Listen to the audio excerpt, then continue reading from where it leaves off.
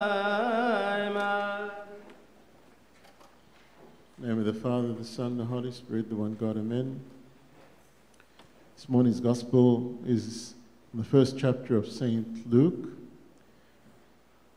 and it's the first 25 verses of the chapter.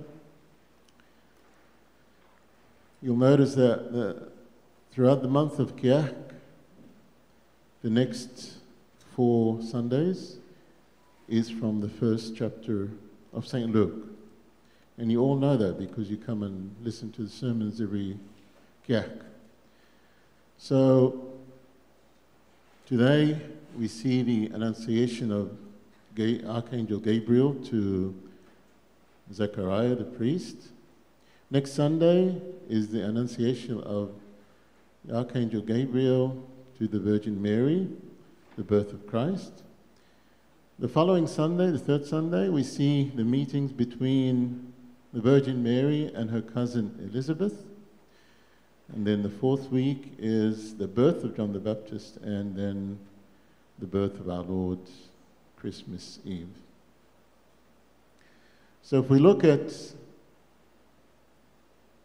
some facts about St. Luke, I think you should know that will open your eyes and understand why he was the only evangelist who wrote detailed story of the birth of St. John the Baptist and of our Lord in the first chapter.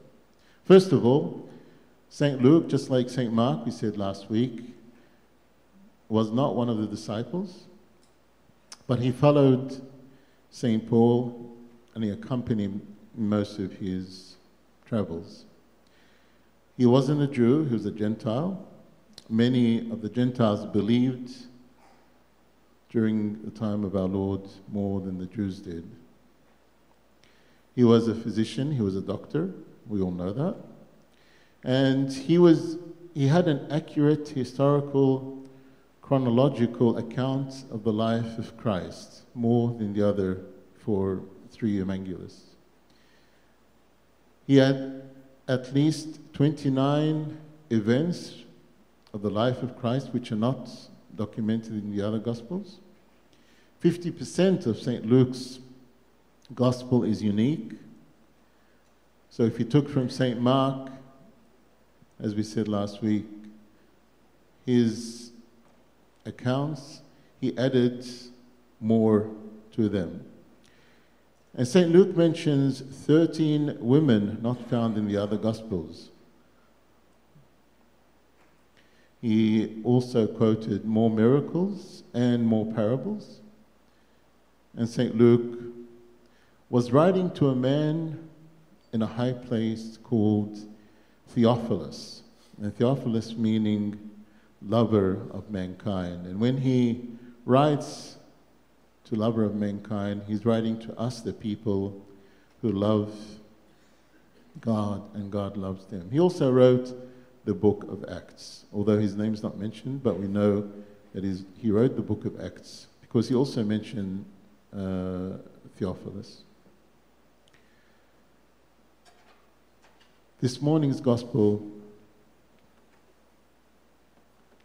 we see that Archangel Gabriel announces to the high priest Zechariah the birth of his first son, who they have been waiting and praying for many, many years with his wife, Elizabeth. And that's a promise from God. God always keeps his promises.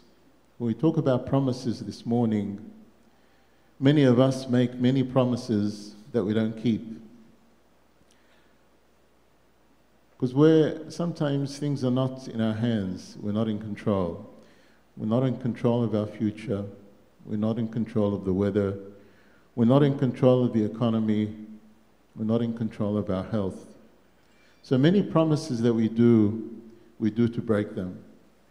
And I learned that I'll never make any promises unless I'm 100% sure that I won't break it.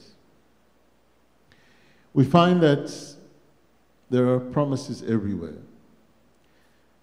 Promises on every page of the Bible that you read, there's over 8,800 promises that God made. Almost 8,000 of them are from God to man, from God to us. And he kept all of them. The books like Isaiah, Jeremiah, and Ezekiel each had at least 1,000 promises. And almost in every verse in Psalm 37 has a promise. God has kept all these promises from of old, from the Old Testament. If we look at verse 6 this morning, it says that both Zechariah and his wife Elizabeth were righteous before God, walking in all his commandments and ordinances of the Lord, blameless. But they had no child because Elizabeth was barren, and they were both well advanced in years. See, it was considered a curse from God if a woman does not bring forth children. So in the community, she was looked at, there's something wrong with her. And they feel that God is punishing her because of her sins. Just sometimes we say to ourselves that we're sick, and so God is punishing us because of our sins, because of the sickness that we have, which is not true. Not in all cases anyway. But this was not the case with Zechariah and Elizabeth, because the gospel says that they were blameless and they obeyed all the commandments and all that God has given. But some are blameless before men, not before God. So they were not being punished. Zechariah and Elizabeth were upright, yet they had a problem. They had a delay. We'll call it a delay. They had no children. See, you can be righteous, you can be holy, you can be a saint, but still you can lack something. We're not perfect. Childbearing is truly divine from above. And out of God's love, He has made us to share His creation. Isn't it amazing that we can give children, we can bear children, we can create, just like God created us. He has given us this blessing. Truly, it is amazing. But it's not in our hands to give birth. And some of our young youth who just get married postpone bringing children. They wait a few years until they go out and travel and enjoy their time together. I remember Pope Shenouda used to say to these kids, don't do that, it's not right, because you're trying to control God in bringing forth children. Never do that. Be natural, and if God wills, then He'll give you children. So the timing here is really important. Sometimes it's very difficult to bring children after abstaining for some years. I remember a couple many, many years ago who can't bring any children. They're young, and they stayed over like 25 years trying to bring children in every way they could. IVF and everything they could, it all failed. They even traveled abroad, and they paid thousands upon thousands, and it all failed. She can never bear a child. Just last year, I heard that she has a very healthy child. When they stopped all this, God, in His timing, gave them a child. So, God works in His way. It's a balance sometimes. You might find very rich people that don't have children. And many poor people have tens of children. It's a balance sometimes. If we look at Jacob, who married Rachel and Leah, and Jacob loved Rachel more than Leah. So what did God do to teach him a bit?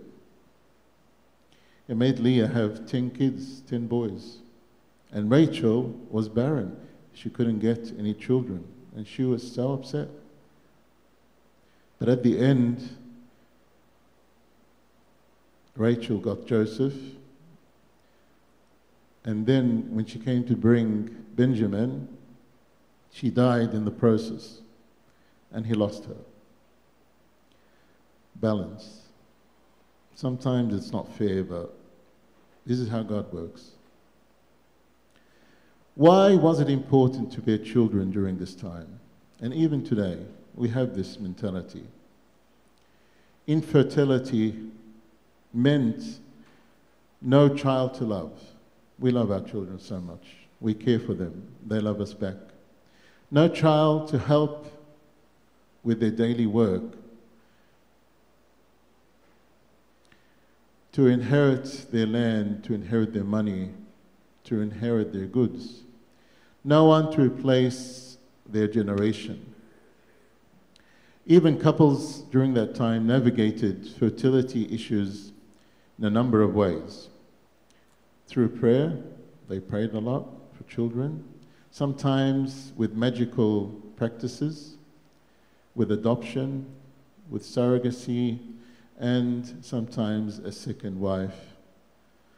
They went to that route. Archangel Gabriel this morning says to Zechariah when he meets him, "Do not be afraid, Zechariah, for your prayers are answered." So eventually, praying many, many years for a child, God has answered. What were they praying for? A healthy child.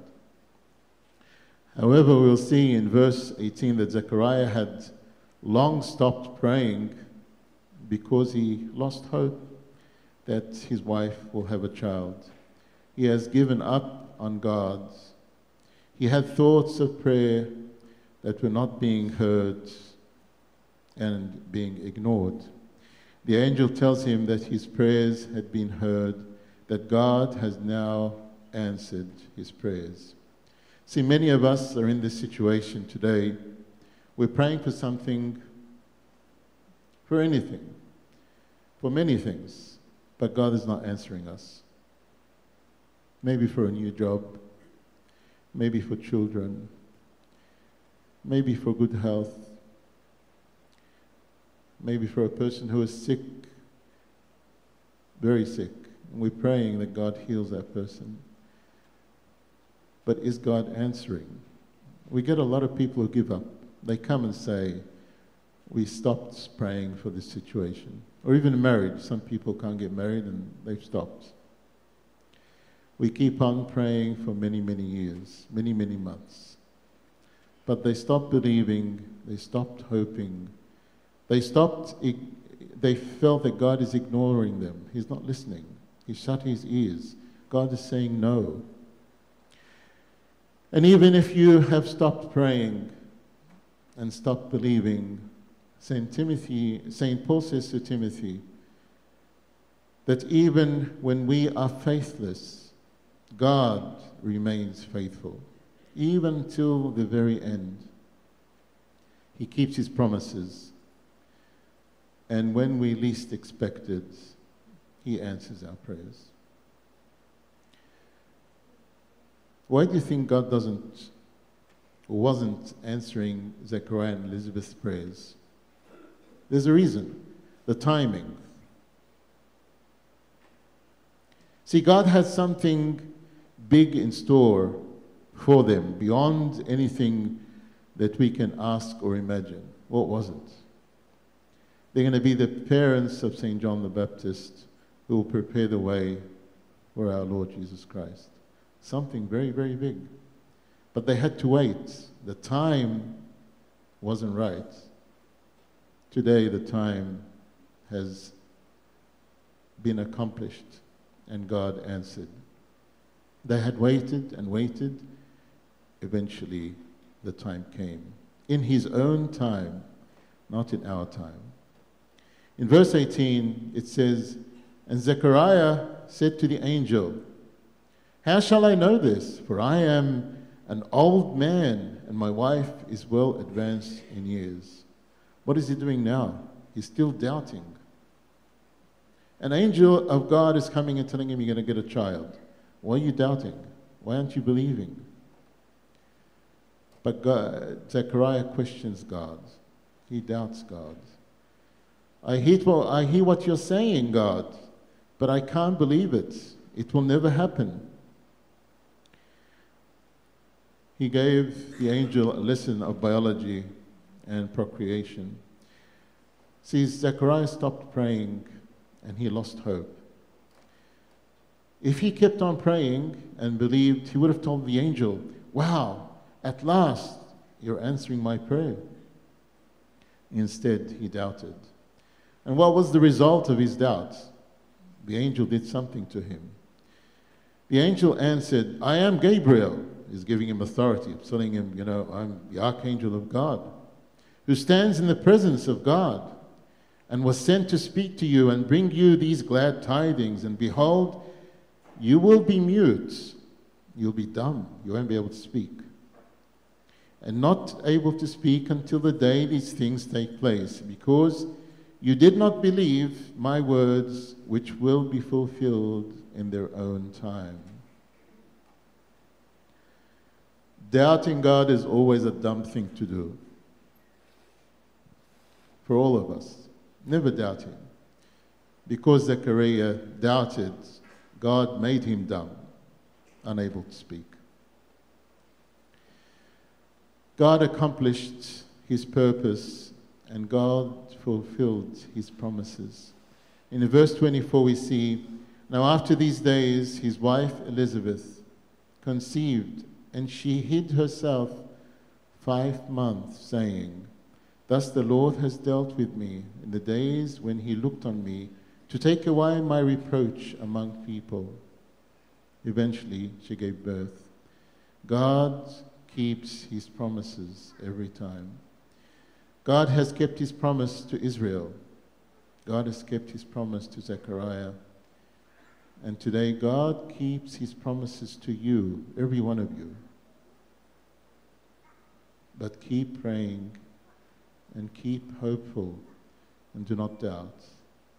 And one day, when you least expect it, God will answer your prayers. And glory be to God forever and ever. Amen.